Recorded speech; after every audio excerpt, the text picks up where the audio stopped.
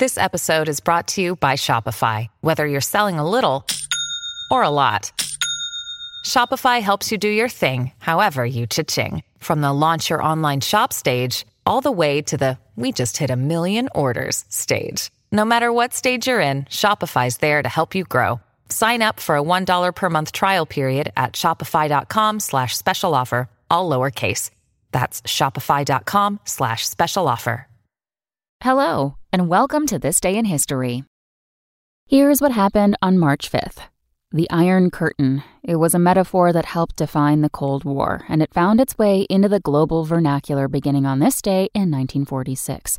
That's when British Prime Minister Winston Churchill, in one of his most famous speeches, condemned the policies of the Soviet Union in Europe and declared that an Iron Curtain has descended across the continent. Today, the speech is considered one of the opening volleys of the Cold War.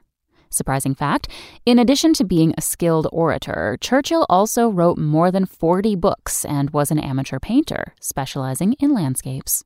Also on this day in history, in 1770, British soldiers fired on colonists in the Boston Massacre.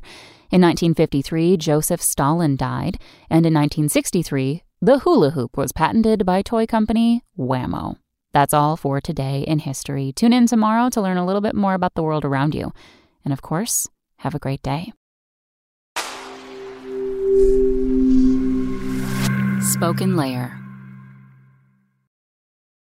Want to learn how you can make smarter decisions with your money? Well, I've got the podcast for you.